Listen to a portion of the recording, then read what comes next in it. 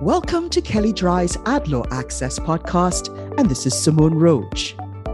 On May 4th, we described draft legislation circulating in the Senate Commerce Committee that would have given the Federal Trade Commission almost unfettered authority to enjoin permanently any act, practice, or method of competition that did not meet its approval. Then all the Commission would need to do is show that a reasonable person had fair notice that the conduct could violate the FTC Act. Senator Cantwell has now introduced the bill, and it's more one-sided today than it was in draft form. The need to show fair notice of even a possible violation is gone. Section 4145, the Consumer Protection Remedies Act, was introduced by Chair Cantwell on May 4th, with co-sponsors Senators Klobuchar, Warnock, and Lujan. And if this bill becomes law to stop a practice, the Commission would merely need to persuade a judge that the public interest is on its FTC's side.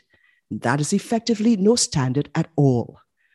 At least defendants will have an opportunity to argue that the Commission cannot obtain money until it proves a violation of some law the FTC enforces. The bill says that restitution, disgorgement, and rescission or reformation of contracts are available only in suits with respect to a violation of a provision of law enforced by the Commission. The Cantwell bill no longer confines relief under Section 13B to violations that are occurring or are about to occur. Any violation within the past 10 years remains exposed to monetary recovery, and this doubles or triples the period for which the Commission can seek money. In short, Section 4145 gives the Commission virtually unlimited authority to enjoin methods of competition, marketing practices, privacy protections, and information security practices. And it would expose a decade of revenues to the agency's monetary demands.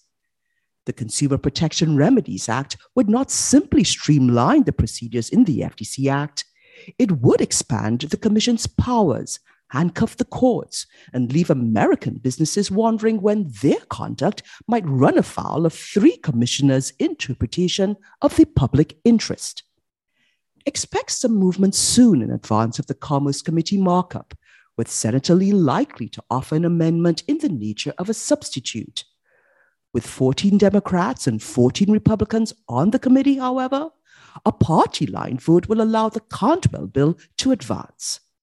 But once it does, it likely loses traction. Without 60 votes as a standalone on the Senate floor, Chair Cantwell would need to slip this into must-pass legislation for it to become law.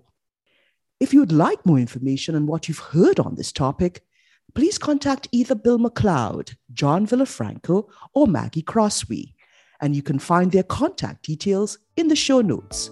Also, please see our Advertising and Privacy Law Resource Center available at kellydry.com.